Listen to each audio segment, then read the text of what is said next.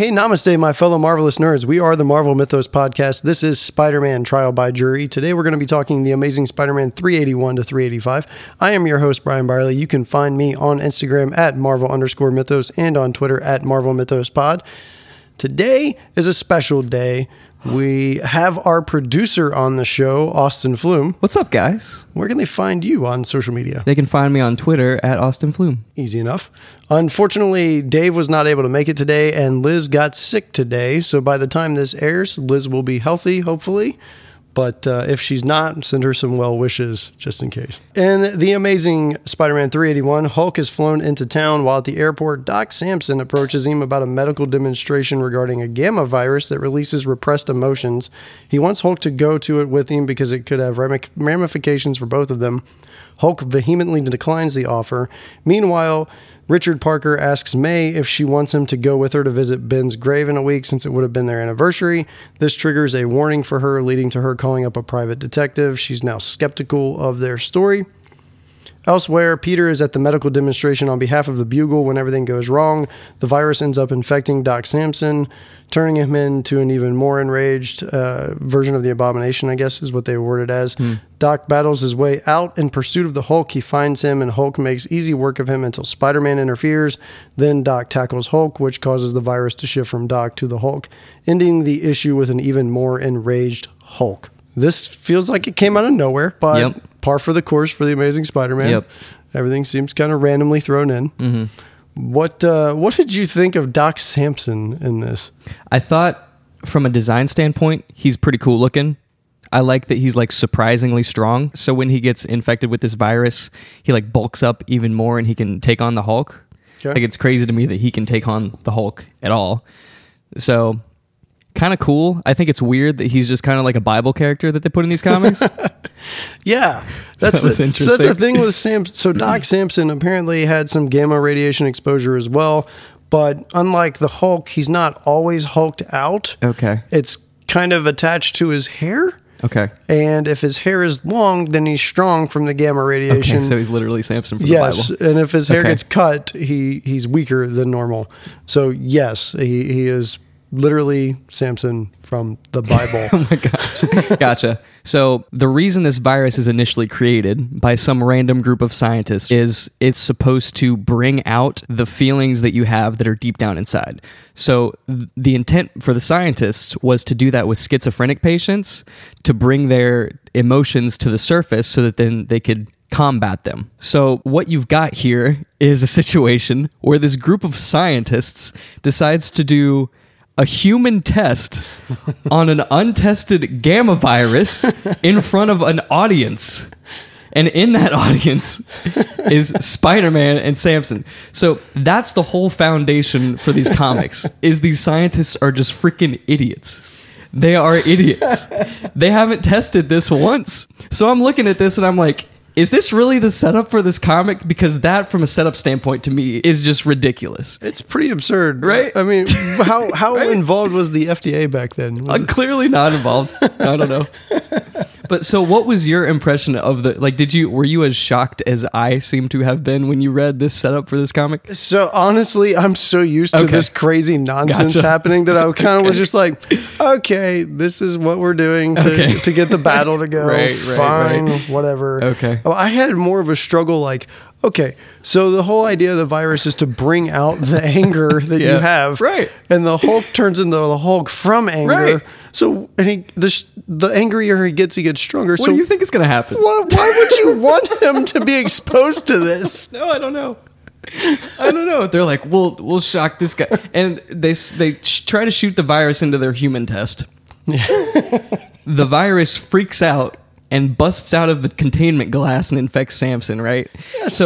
So the one thing that I found interesting about this is because the virus is designed to bring out your deep down emotions that you truly feel inside, when it got into Samson, it brought out his rage in the Hulk, which to me says like, why would Samson be angry at the Hulk when he's the one that got Hulk into a situation in the first place?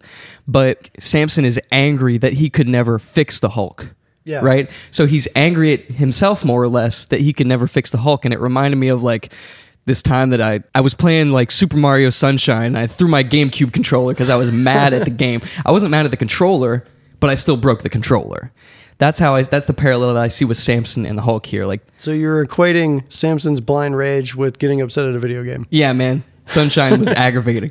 Sunshine is very that game was really aggravating. It was not as aggravating as Injustice 2, but we won't go into different that. conversation, right? Yeah, different conversation. I love that you talk about that they're going to shoot this virus into the guy. Why are we shooting it into him instead of injecting him? I don't know. I don't know. Like there's this cone-shaped, I don't even know how to describe it. It's some type of cone-shaped thing that is feet away from this guy's head, and they're like, "Oh, this should be safe." And then they shoot it, and all this green, it almost, I don't know, it looks like a cloud or something, just starts forming around it and then busts out of this glass. But these are comics. Right, yep. And that's what we come down to. And science doesn't always work the way that science should work in comics. And clearly scientists do not work the way that real scientists work. I find myself reading this one coming back to how I felt during Carnage, which is it's the small moments that caught me the most. Yes. So the small moment with MJ when Spider-Man shows up at lunchtime, like he surprises her because she's not expecting him. And he shows up and she was preparing lunch and wanted to surprise him with a big, nice lunch, which didn't happen because they decided to enjoy time together. Yeah, they did. Yeah, they did. Which, cool. Maybe that explains why Spider-Man was in a weakened state when he was fighting Hulk. Oh, yeah. Mary Jane ravaged him. They say not to do that before a big fight, and Spider-Man did that and then had a big fight. He couldn't handle it. So... I mean, in some ways, Mary Jane acted like the Delilah in this story, even though it wasn't for Samson. Yes, so I agree. So on that one, as you said, it's comics. So the setup doesn't really matter. It just exists to further the action. And I thought the action was awesome. Like once you get past the foundation and you get to like Hulk and Samson and Spider-Man fighting each other, that is what I found to be like exceptional and super cool. Yeah, it's depicted fantastic. I mean, and then to see like just the Hulk get kind of annoyed with the situation, not even angry, just annoyed with the whole thing, and he just takes out Samson in like a few hits, knocks him out. He's like, all right, I'm done with this. Boom, boom, done. Spider-Man tries to jump on him, and he's like clinging to his arm, and Hulk's just holding his arm up, like whatever, and then just swats him down. Right. But the action's fantastic. The other key thing to note is May's reaction, which we kind of talked about. Yes, which definitely. It's fun to see this stuff with the parents progressing. Unfortunately, like it has previously, it's at a snail pace. Yep. So it doesn't happen as fast as you want it to, right? Yeah, exactly. Yep. So that was Peter's quote unquote dad says, it's you and your dead husband's anniversary, right? You're going to go to the grave? And she freaks out. And at first I thought she freaked out because who says that? Who is this guy to say? Like, that's a really uncomfortable thing to say? Yeah. I was trying to figure out how they were going to turn that into she catches on that they're not his real parents, right? And I'm like, how does that even? They flipped it work? Real good though. They did. They flipped it real good. So we'll get to that in a minute. Yep. Last thing about that comic, Spider-Man just randomly shows up and busts in on Mary Jane, and he's just kind of like puts the moves on her, and he's like, hey, we're gonna do this, right? And she's like, yeah, okay. Are they in a place in their relationship where they can do things like that, is my question. Like, so I feel like what we were kind of getting at the end of Maximum Carnage was a reconciliation almost. Okay. So I feel like this is what you'd kind of expect immediately right after, because they're kind of feeling a connection again that they haven't felt. Okay.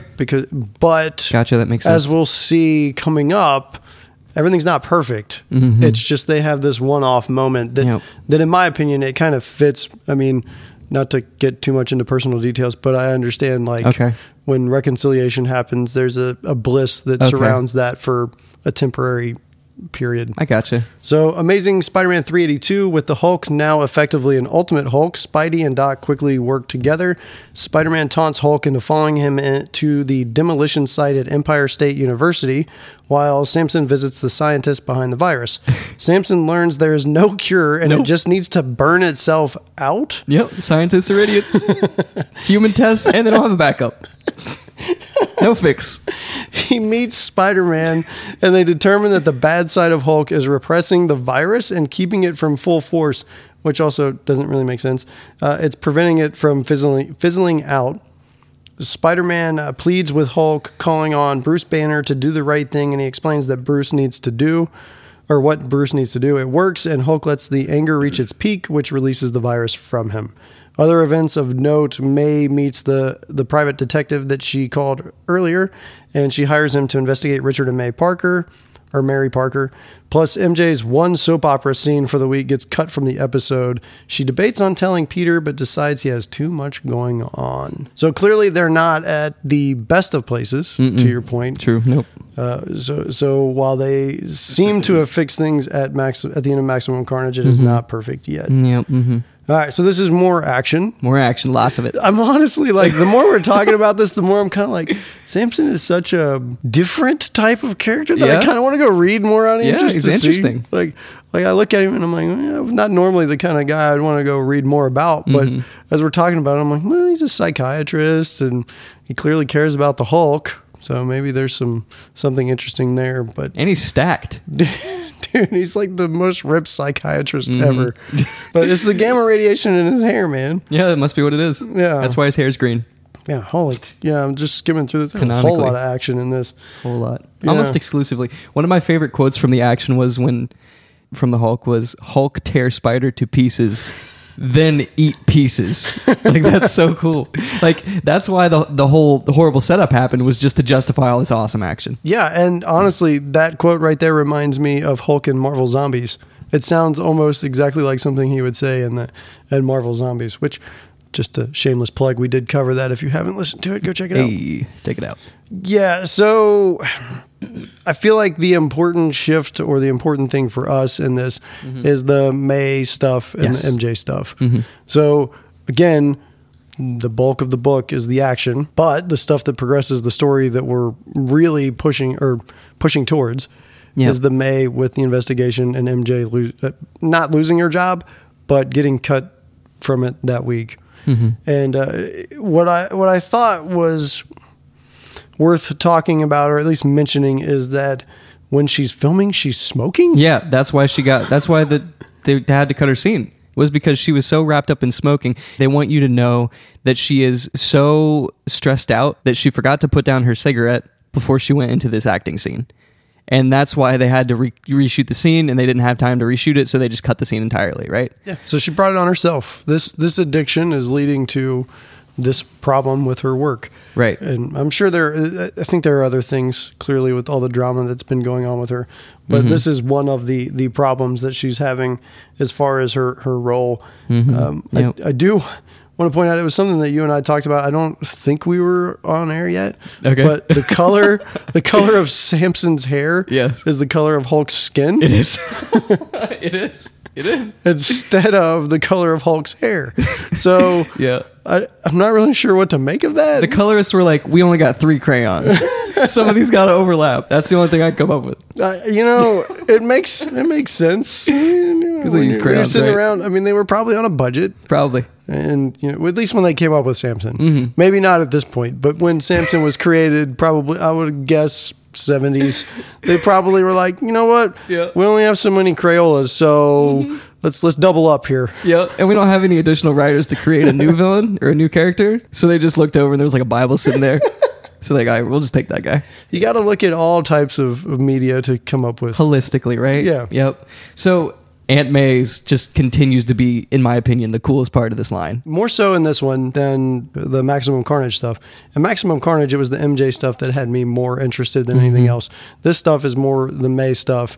But I find myself caring less and less about what's going on with Spider-Man. Yeah, oh yeah, definitely. And more about the supporting cast that's barely in it. Yeah, it's because it's just mindless action. And it's just like filler action.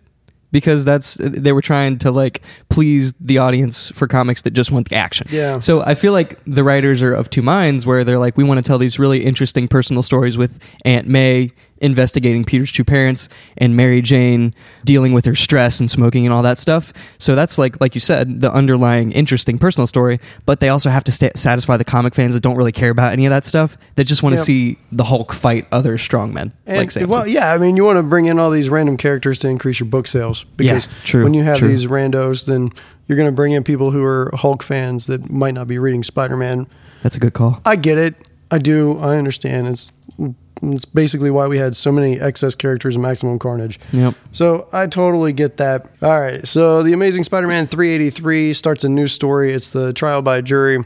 A group named The Jury is after Spider-Man for his role in bringing the Venom alien symbiote to Earth. The son of the founder or funder of The Jury was killed by Venom in, I want to say it was The Amazing Spider-Man 315. They've placed sensors all over town to track down Spider-Man, but he has avoided them thanks to his spider sense. Eventually, he gets too curious and lets one spot him. This draws 4 of the jury to his location. They are guys in high-tech armored suits, I'd say similar to Iron Man, but less sophisticated. As they battle, Spider-Man sees someone in danger and risks getting caught by the jury to save him. This leads one of them, a guy named Ramshot, to stop fighting him. However, the remaining attackers succeed in capturing Spider-Man. The funder and founder, Mr. Taylor, tells him he is on trial for bringing the alien symbiote to Earth. Other things of note, through her thoughts, we learned that the private investigator May hired found nothing on Peter's fake parents. Ooh. She visits Mary Jane and tells her that she and Ben got married in secret 6 months before the public wedding. Ooh. And Peter's parents knew that. Oh. So she knows they are lying and aren't his parents. Boom! That's a big plot twist right there. Oh, man. So we've kind of known for a while that his parents probably weren't his parents, but they do a decent job tricking us into thinking it's legit with the Red Skull stuff that happened earlier. But I don't think I would have ever, in my wildest imagination, thought this is how we'd find out. No, me neither. That's so cool. Like, Aunt May goes and gets married in secret 6 months before the public wedding. But I don't remember why she did that. It was because she was really young, right? Oh, yeah. She was young, and they were just ready to get married, and her parents wanted her to be a little older or something. Mm-hmm. Something along those lines. Yep. Okay. While not the most compelling or interesting group that we've ever read about, I at least was kind of on board with seeing something different like a trial. Yeah. So when this setup happened, I was like, okay, I might actually be really into this story instead of the mindless action that happens around Spider-Man normally. So at least in this issue, I still had hope for this storyline. Yeah. We'll talk more about where the storyline goes. And where your hope went. But at least in the setup, I was kind of like, all right, this might go somewhere different. Cool. All right, let's see how this plays out. I don't know if it was similar for you or if you right out the gate were like, this jury stuff is stupid. So we're done with the Hulk stuff. The Hulk stuff is done. It lasted 2 issues and now it's over. Yep, totally. So that had no effect on anything, really. It was just like, here's some Hulk action that can go on while the Mary Jane stuff and the Aunt May stuff goes on. Which, to their credit, it makes sense to have some type of small filler story right after the big Maximum Carnage. That's true. So I get that. Like a palate cleanser. Yeah. So, like you said, the jury exists to put Spider-Man on trial for bringing the symbiote to planet Earth and causing all these murders and deaths and stuff like that. In particular, the death of one person that was tangentially related to the jury, and he was what? The person that hired them, it was his son or something? Yeah, so the guy that founded and funds the jury was his son. It was his son. And he hires these people that all had friendships with him. Okay. So these are all people that knew him somehow and were close. So he's playing off of their desire for vengeance. Okay. Well, so from a look standpoint, and you described them as Iron Man-like, I thought the jury was absolutely awesome. And the action in these issues with the jury, between the jury and Spider-Man, I thought was fantastic, like top level, like even better than the Hulk stuff from an action standpoint. From a story standpoint, it goes to interesting places, but again, doesn't seem to amount to anything. Yes, that's the so like, and this is going to appeal to the X-Men nerd in myself. Oh yeah, there's a very, very old story in X-Men. I can't remember exactly. It's in the double digits, not the triple digits, which means it's an old X-Men story. And there was, I think it was the Power of 3 or something along those lines. And they almost put, if I remember right, they put Cyclops on trial or the X-Men on trial, something along those lines. Okay. So and of the old X-Men stories before pre-Claremont era, this was one that actually kind of stood out for me. And I thought, you know, this could be adapted pretty well in a modern setting. And I thought, okay, maybe this jury thing is going to go that route. And if it does that and it's a more modern take on something like that, then this might be a really compelling story. So I was like connecting the dots between those two stories, and then it didn't do the same didn't thing. do anything like that at all. Nope. Unfortunately. Which was kind of a letdown. What happened in the exit? Why were they on trial? Was it like because Cyclops keeps like sleeping around or something like that? Dude, I read that like 2 years ago. I can't remember what it was. No idea. That's okay. It's the whole mutant and humanity deal. This was way before Cyclops probably ever had his first kiss. Okay. That opened up the floodgates. But before that, he was a very reserved guy. Okay. But Got it. Okay. Yeah. So this issue, like you said, it's kind of meaningless, the jury stuff. The action is friggin' sweet. But I think for me, the Aunt May storyline where she realizes that the parents are like not real, not the real parents, is so interesting that the implementation of just this mindless action is kind of like a nice contrast to that. So I've got the cool story that's keeping me going, and I've got the cool action that's just like sending off sparks in my brain, like, oh, there's lasers everywhere. Spider-Man's getting flung into the wall and breaking through stuff and stuff like that. So I think as a whole, like if it was only the action, it would have been kind of like subpar. But since it was the action being complemented by the Aunt May stuff, I thought it was and I cool think issue. what you find is you get, when you're able to do this type of thing, it creates a decent to good issue.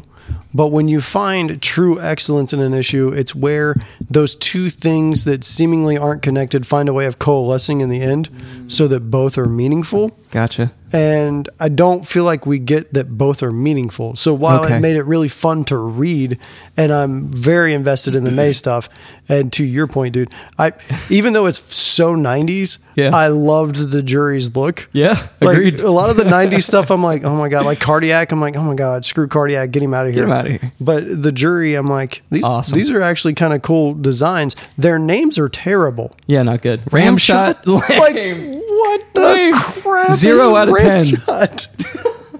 Lame name. No, I agree with everything you just said. Yeah, and Nicely said. yeah, so that's my personal opinion of this. And like I kind of mentioned earlier, I was very optimistic about where it might go. But it didn't go where I thought it was going to go. There's a splash page on 16 that are the 4 members of the jury attacking Spider-Man, and it's in the middle of the night, and he's like he's not quite dead center of the page, but he's close, and they're kind of all surrounding him. That's probably the coolest shot in this thing. And if they were to take out the thought bubble, you'd have a really awesome poster that would have probably sold very well in the 90s. So props to the artists on this one. Good stuff. Yeah. One thing that I would like to make note of, because it is a part of this whole story, is that MJ was actually about to go apartment hunting when Aunt May showed up. Oh, okay. Yeah, that's important. Yeah, because Liz Osborne is kicking them out of their apartment. Osborne. Got it. So I think at one point, our Liz had questioned how the Parkers were able to maintain this apartment, given he's a freelance photographer and she is a daytime soap star. And we thought it was the daytime soap thing, but it's actually more about the fact that they've been living there because their friend owned the apartment. Yeah.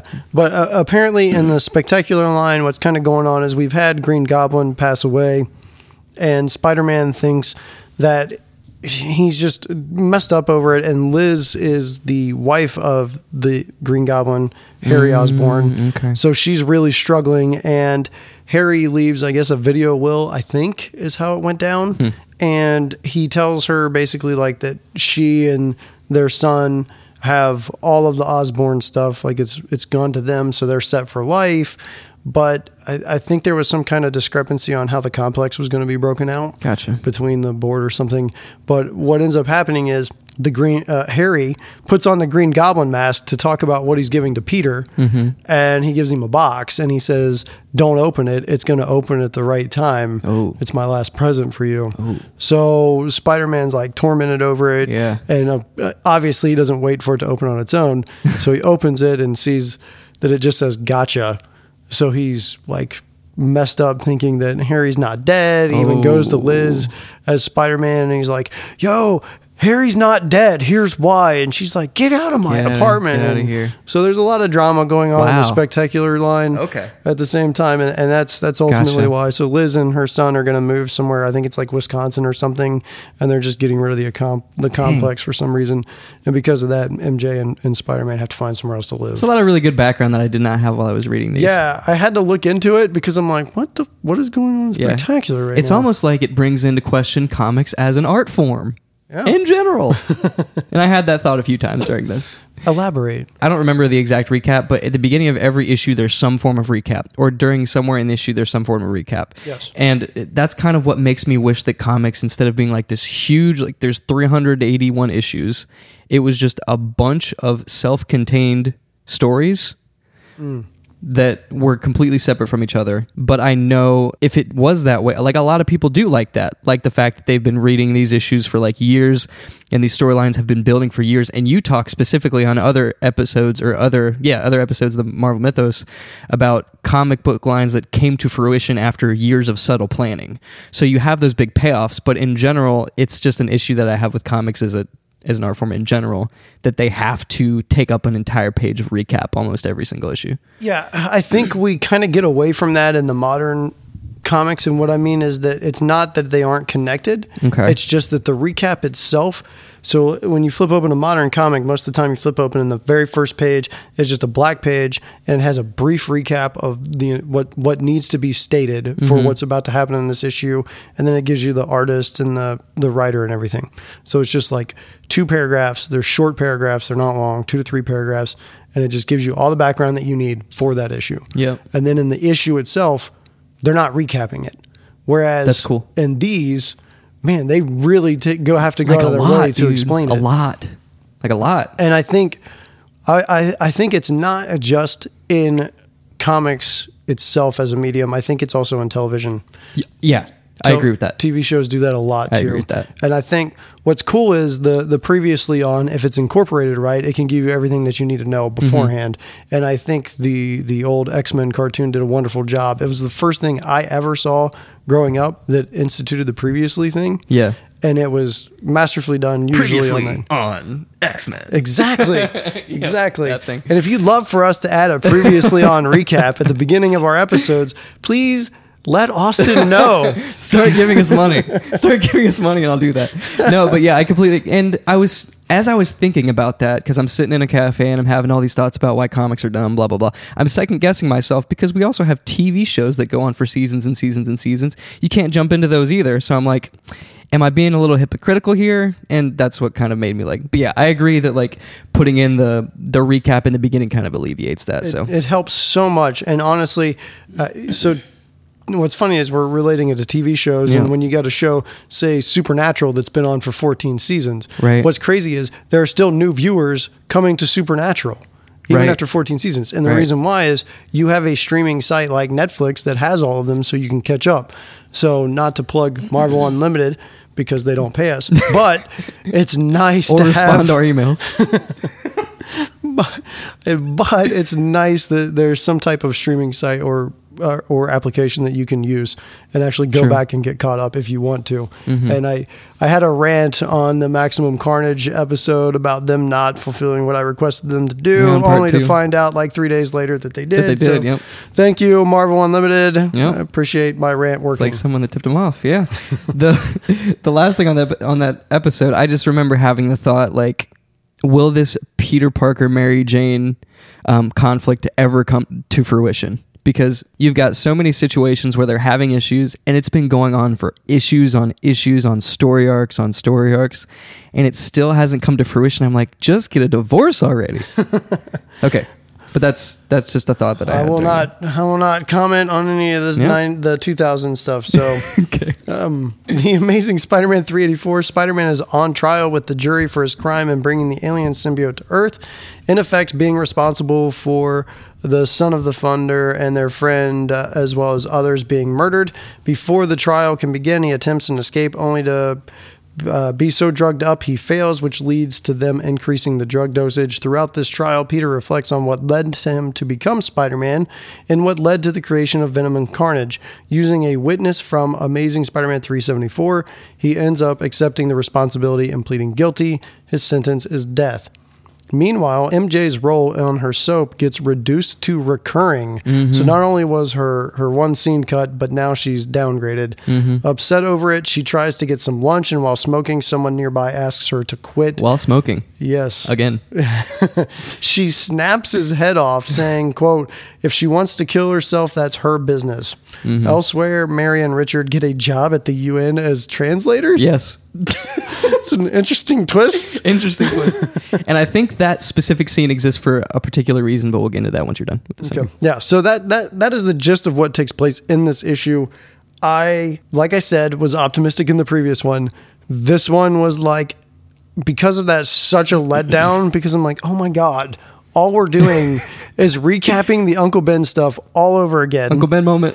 And on top of that, now we're recapping Venom and Maximum Carnage all over again. And it just happened. Now, I can almost justify the Uncle Ben thing in that with something like Maximum Carnage, you're probably going to get new readers coming onto the show or to the comic. True.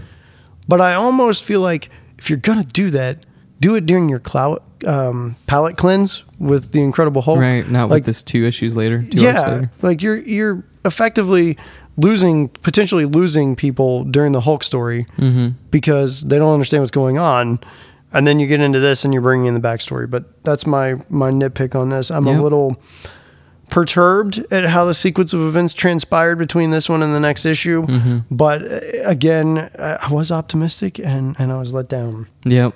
And the whole time you're wondering, like, why did this jury come out of nowhere? What is the writer's intent behind this particular story arc? What is their goal behind this? And we find out that, like, it just ends after this arc. There's nothing more with the jury. And it seems to just exist to once again put Spider-Man in all of these flashback scenarios that gives the readers another recap of everything that's happened in Spider-Man's life up until this point, including Uncle Ben dying again, which...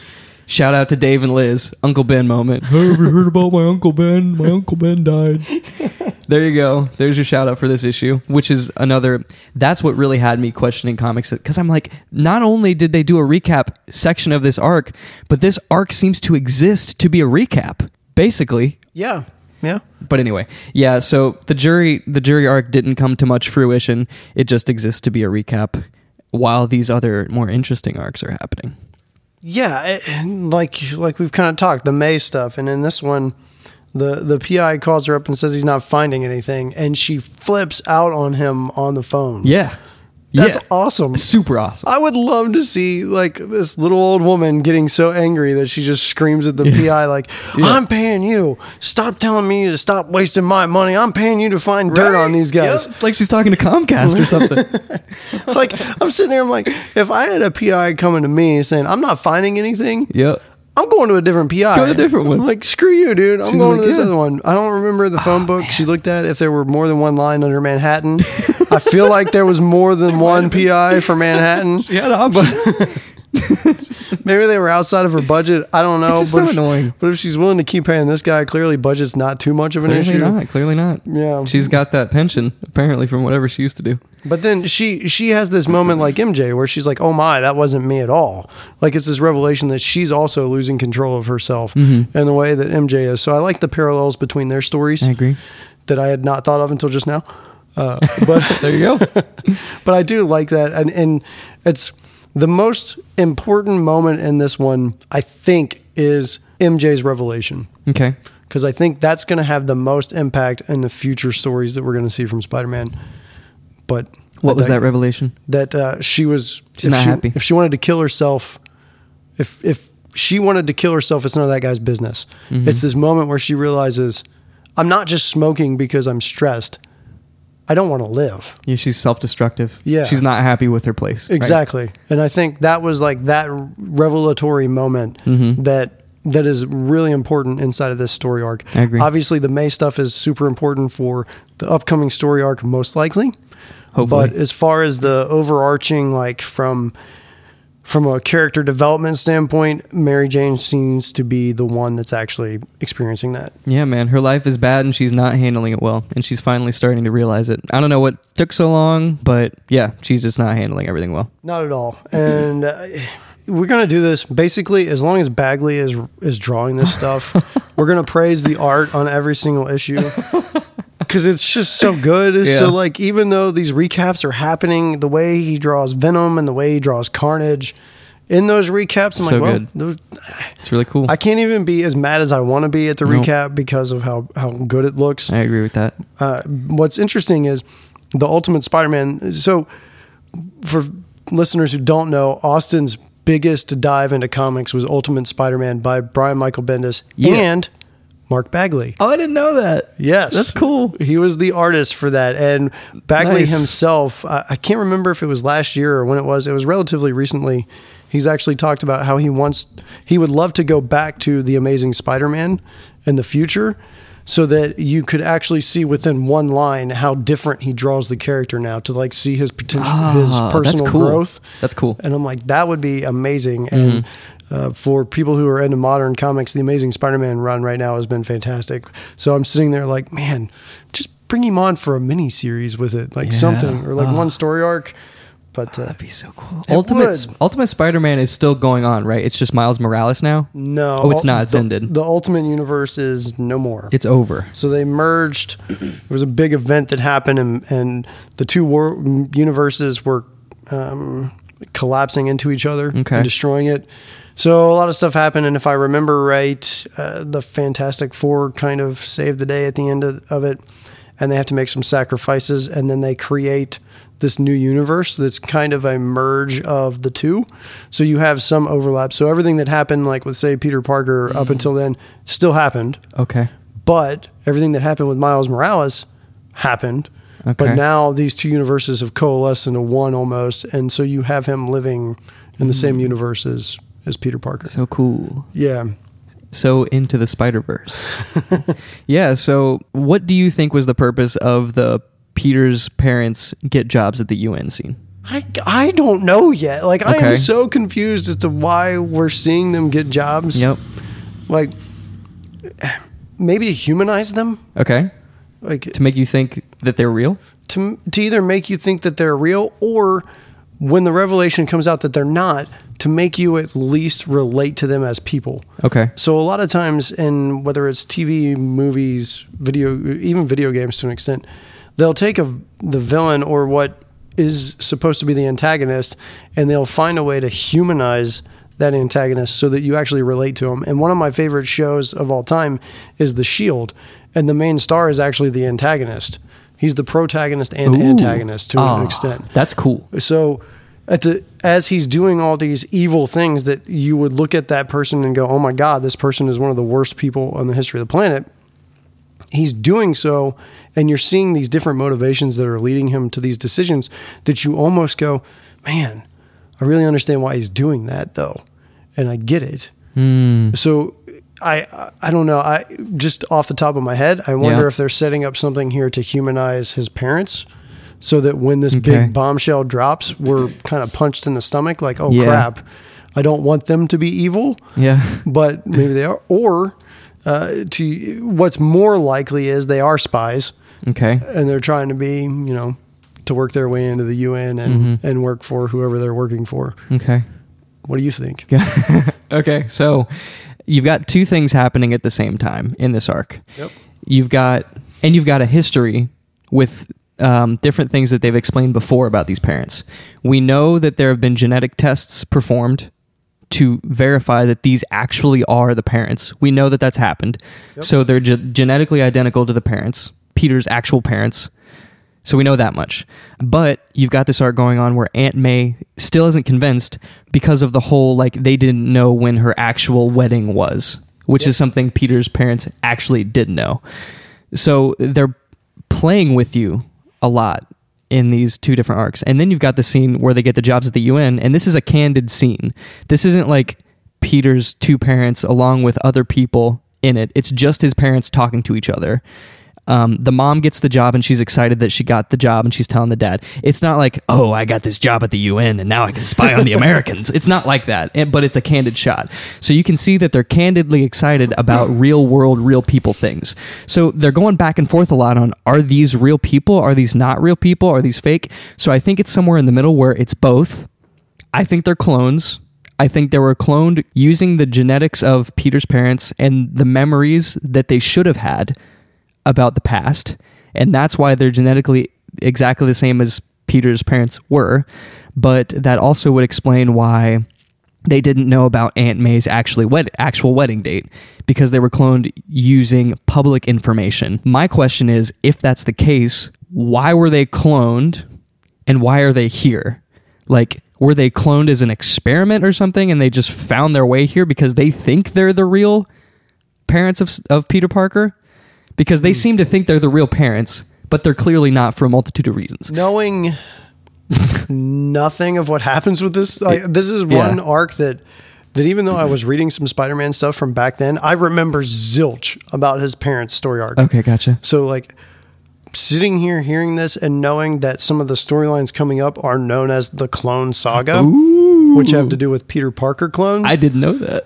I'm sitting here like, you know what? This is probably the seeds for that. So if this is what that is, then props to David Michelini for being able to sow the seeds of the Clone Saga storyline, even if a lot of people hate it. Being able to sow those seeds years in advance, because we've been reading about this for multiple episodes and we cover months at a time. So you're talking 2, 3, 4 years even that this clone thing would have been being played out. So if that's the case, and if this is what it is, and this is what it sounds like it is, props to them. Yeah. So that's kind of my thought on that. And the scene outside the UN exists to make you think that even if they are fake, they don't think they're fake. That's what I take out of that scene. Yeah, I like that. She's just trying to get by. She's just trying to get a job. She's just trying to contribute, you know? I mean, like, May's clearly stressed out. She's freaking out on him all the time. So she's probably like, it's because we're not paying the rent, you know? She's letting us stay here and we're not chipping in. So let's go get a job at the UN. Yeah. Like, you've been gone for 30 years. Yeah. What's on your resume that makes the UN hire you? Right. Who knows? But it is sketchy that it's a job at the UN specifically. Especially because we think they're spies. Because if you were a spy, that'd be a good job to have. That would be perfect if you're a spy, man.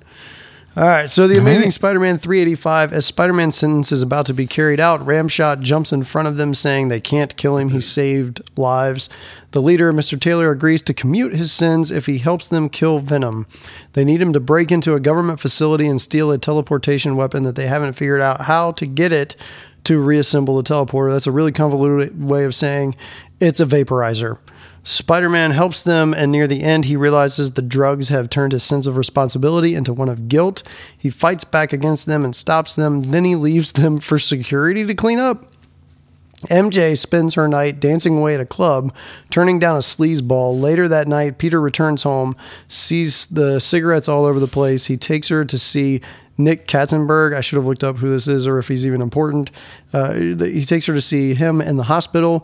She's shocked to find him all skin and bones because previously he was not. Cancer has eaten him up. MJ initially is upset with Peter, but within moments she confesses she was so worried about him she was trying to kill herself. She crumbles up her pack of cigarettes and throws them away. All right. The jury stuff is so anticlimactic, man. Yep. Oh my good Lord. Super anticlimactic. So in that story, they're literally about to carry out the sentencing, and Ramshot interferes. But then we find out that the leader was going to tell them to stop? Yep. So the leader's whole plan was to get Spider-Man to work for them, so he had to get him drugged up to where he felt guilty enough, and then sentence him to die, and then convince him to work for them to expunge his sins. Yep. How is he going to stop them? I don't know, man. Like, I don't know, dude. This was the scientist moment for me because, like, in comics, I'm like, science never makes sense. But as long as the motivations behind the people and the actions themselves make sense, then I can justify what's happening. This, I can't justify this, but whatever. And then the way that it ends is he just leaves them for security. Just leaves. Like, security's going to be able to stop them if they wake up. Clearly, I don't know. They're basically security, but better. Yeah. That's what they are. Okay, enough about the jury, at least from my perspective. What were your thoughts on the jury in this one? Nah, it's fine. I mean, the whole thing was they convinced Spider-Man to murder someone, right? So for a while you think, or you're supposed to think, Spider-Man's okay with murdering someone because he's supposed to kill Venom. But from the get-go, I was like, there's no way Spider-Man would ever think that. And it's because he was like drugged, right? Yeah. So why is it that we keep... So we're sitting here and we're praising different things that Michelini is doing and all this, but then we're finding all these things where it's just a rehash over and over and over. It's like everything that is growth or development happens with everybody except for Spider-Man. And I don't know if it's because they're afraid to change the status quo of Spider-Man. So you can't really do much other than revisit the same topics over and over again and see if he's going to break this time. But we just spent the entire Maximum Carnage event with Spider-Man struggling with whether or not to kill. Yep. And now we get it again? Yep.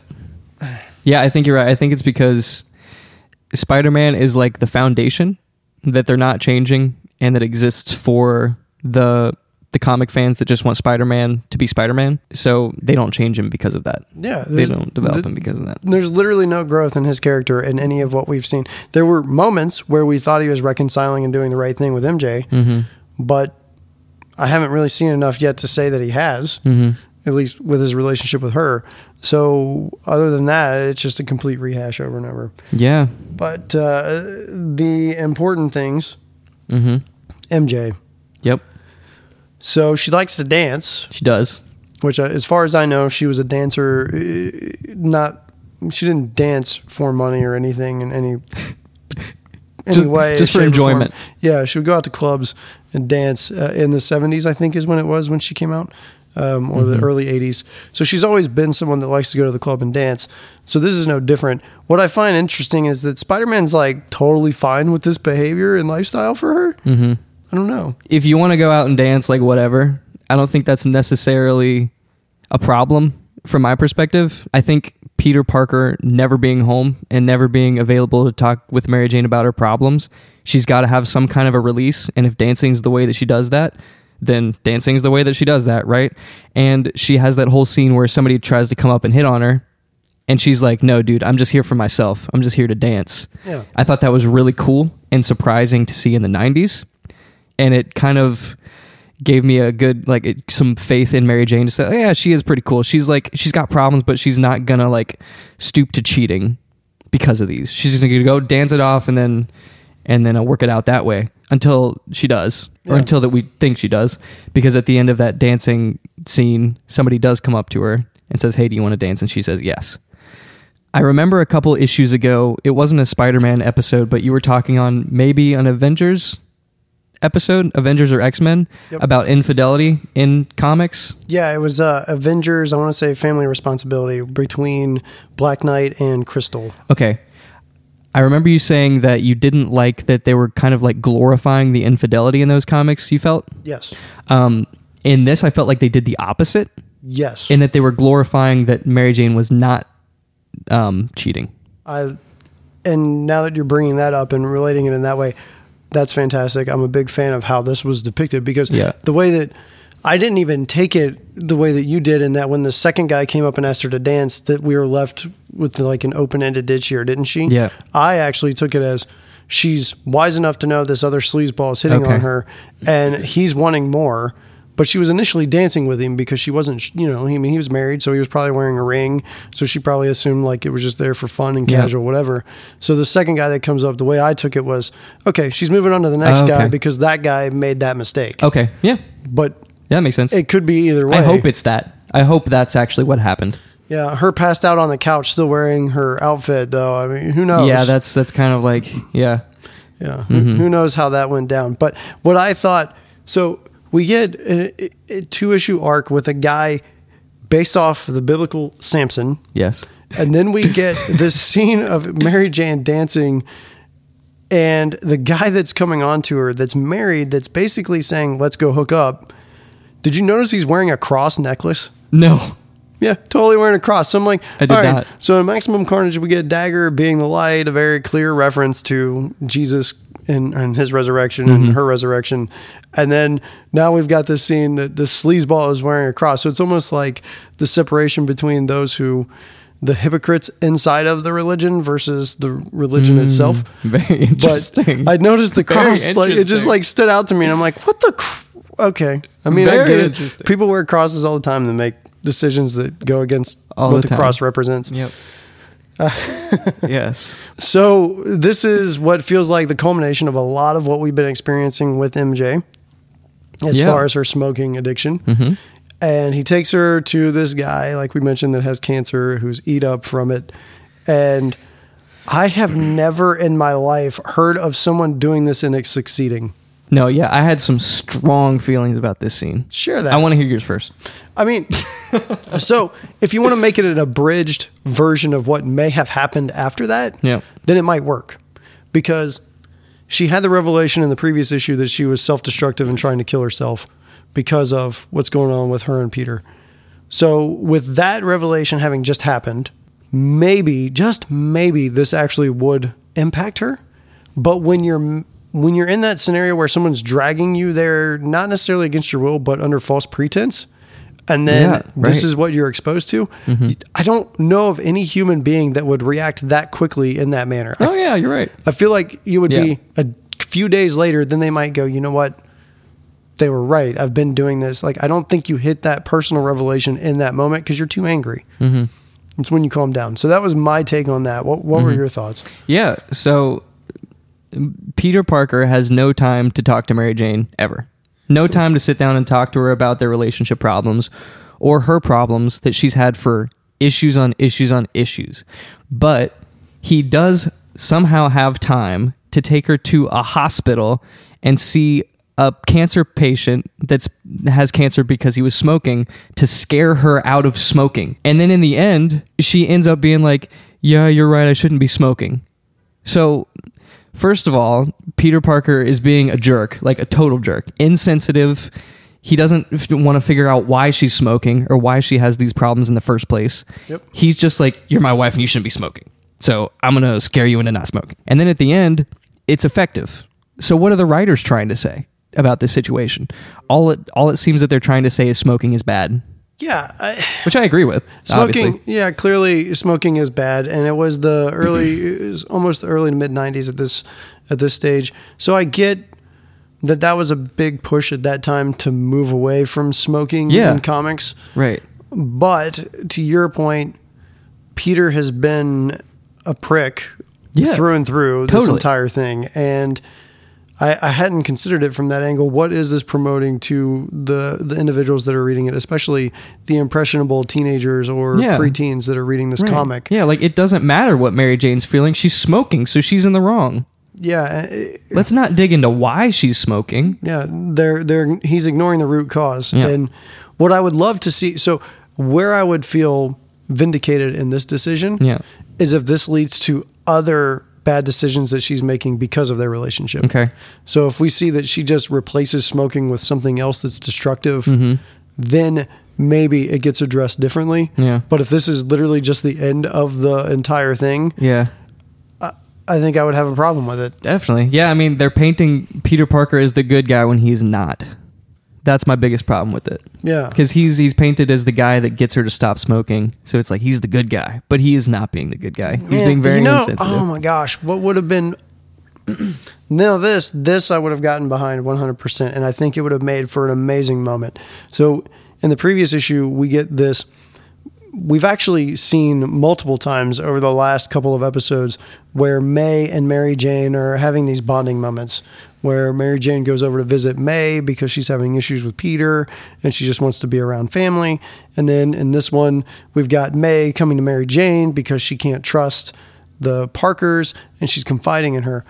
What would have been remarkable to see is if it was May who took her to the hospital. Yep. Because she cares so much about her daughter, well, effectively her daughter-in-law, that she's concerned about the life she's leading and take her there. That would have been way more effective. You know what would have been even better is if she sat her down to talk with her about her problems, and Mary Jane's like, yeah, I don't even really want to be smoking. I'm doing it because I'm stressed for these reasons, and they sit to talk about like why she's actually doing it. Yes, I mean something like that. But yeah, I agree with you too. Like that, even if it was just Aunt May that took her to do the same thing that Peter did, it would have been more interesting. 21st century, the way to handle it is the way that you're describing. 20th century, having May do it would have been more impactful than. And honestly, I think that would have fit more in line with someone who was born around the time that May was born, that they would try that type of an extreme instead of sitting down and talking. Right. Yeah. And I want to put in the caveat, maybe they're not actually trying to paint Peter Parker as the good guy. Maybe they're not. Maybe I just take it that way. Yeah, so they may have not intended it that way. But that's what it comes off as. Yeah, and even if they were intending it differently, then I'm concerned because it's not painted in a way that portrays something differently. Yeah. Right, at all. Right. Like normally I can kind of look at something and I can play devil's advocate and say, okay, well I can see where it would mean this or that. Yeah. But in this, there is no distinction. Not enough to go on, no. It's more, now what it felt like to me reading it is they just wanted to wrap up this Mary Jane smoking thing. Yeah. Yep. And so they just tacked it into this story that had nothing to do with her. Now, if you wanted to talk about even then the responsibility piece, what I feel like should have happened is Peter is realizing all these responsibility things in his trial. So what would have made the most sense for this story is instead of seeing a recap of Uncle Ben, you see a recap of how he's treated Mary Jane. And then he comes home to her and tries to fix it. And he's like, even if he was still sitting in like the jury seat, he's like sitting in the jury seat and they're accusing him of like murder, but he's still thinking of his marriage. Oh my god. That would have been awesome. Dude. Can we rewrite this? Let's do it. We're going to rewrite this and have Matt draw it because... that would have been awesome. Because that's a much better story than what happened in this. But it's really easy to play armchair writer like 20 years after the comics come out. So, props to the writers for actually doing something. Yeah, for making a living writing while we sit here and judge their writing. So, like, moving on from the Mary Jane thing and moving back to the Aunt May thing, like...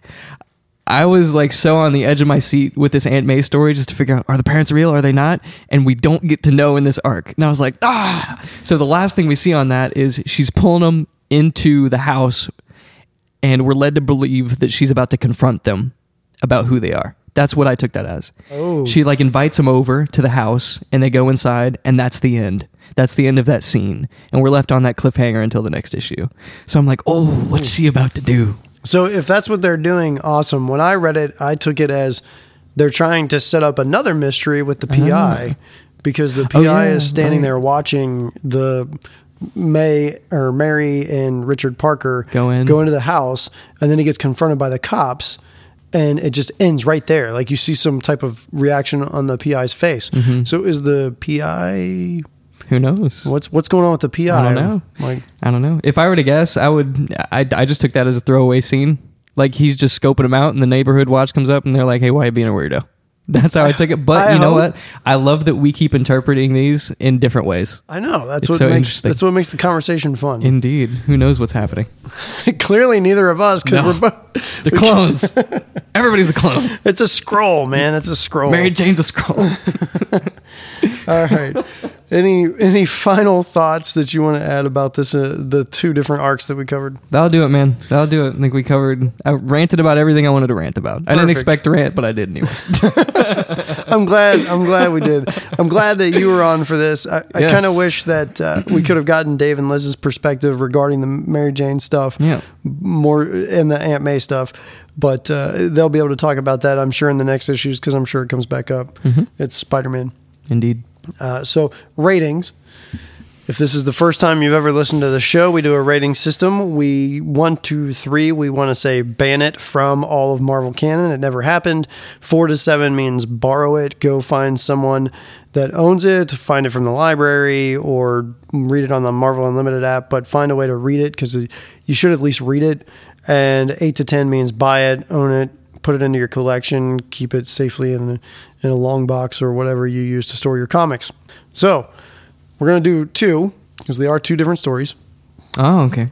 The Hulk story. Oh, no. I only have one number. It might apply to both. So I will let you think about it. Okay.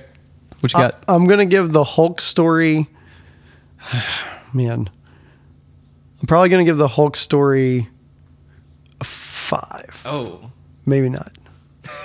Maybe I'm not. I'm leaning on. Brian's still thinking. I'm leaning on a 4 or a 5. Okay, 4 or 5. Dang, you really did not like it. Really didn't go anywhere. It's not like that I didn't like it, but it's more of in comparison to some of the other stuff that we've been reading and rating.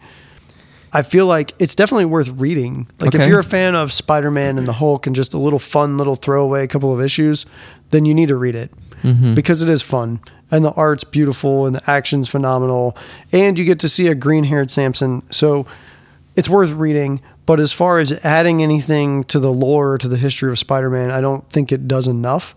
So I think I'm going to land at a 5 on the Hulk story. Yeah, I would too, actually. So you're giving me crap, making me like second guess my rating, and then it's the same. I was wavering between a 5 or 6. If I were to rate the whole like 2 arcs together, it would have been a 6. But I think the second part was better than the first part. So I'm going to give the first one a 5, second one a 6. Okay. With the jury, I'm going to give a 6. You're going to give it a 4? No, it's not a 4. I'm so mad at that second issue that you really didn't like it. That's what triggered you the most. It is, man. I really didn't like them scientists. I didn't like that I had so much hope for this trial and then it ended up stupid. And it was just a recap of recent events plus a freaking event we hear all the time. Right. I mean, my God, how many times do we have to hear about poor Uncle Ben dying? Every time. Good Lord. I think ultimately I land at a 6, mostly because of the Aunt May stuff and the MJ stuff. So good. I loved seeing that whole progression. I loved seeing Aunt May flip out. I loved seeing MJ at the club turn down the sleazeball. Yeah, I like that too. And I loved, even though I hated the method in which it got to that point, I did love Mary Jane's finally like realizing it, like her self-destructive moment when she has lunch or whatever, and then seeing her in tears that she is killing herself and she doesn't want to do that. So whether the method of her getting there worked or not, or was a good method of doing so, I think ultimately her reaction in the end saved it for me. So I'm going to land on a 6. So on the next episode, we're going to be covering Avengers 364 to 367. And sometimes we have a second opinion piece. If you'd like to contribute to our second opinion piece, please visit marvelmythos.com and click on the upcoming section for a full list of upcoming episodes. And reach out to me at marvelmythospodcast@gmail.com or on Instagram at marvel_mythos or on Twitter at marvelmythospod. And let me know which of those stories that you would like to contribute a second opinion piece to. And we will read your thoughts on the air. Please, if you're a fan of the show, rate, review, and subscribe on iTunes or whatever podcast app that you use. It goes a long way in helping us out. Otherwise, we'll see you next time.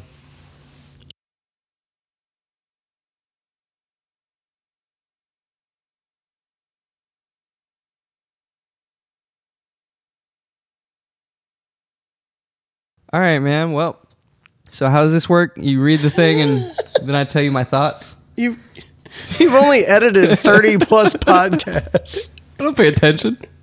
I just listen for words and what it sounds like. I just wait until Travis swears and then my ears perk up and I edit it out. But he never swears on a podcast. Yeah, allegedly. Yeah. That's what he said.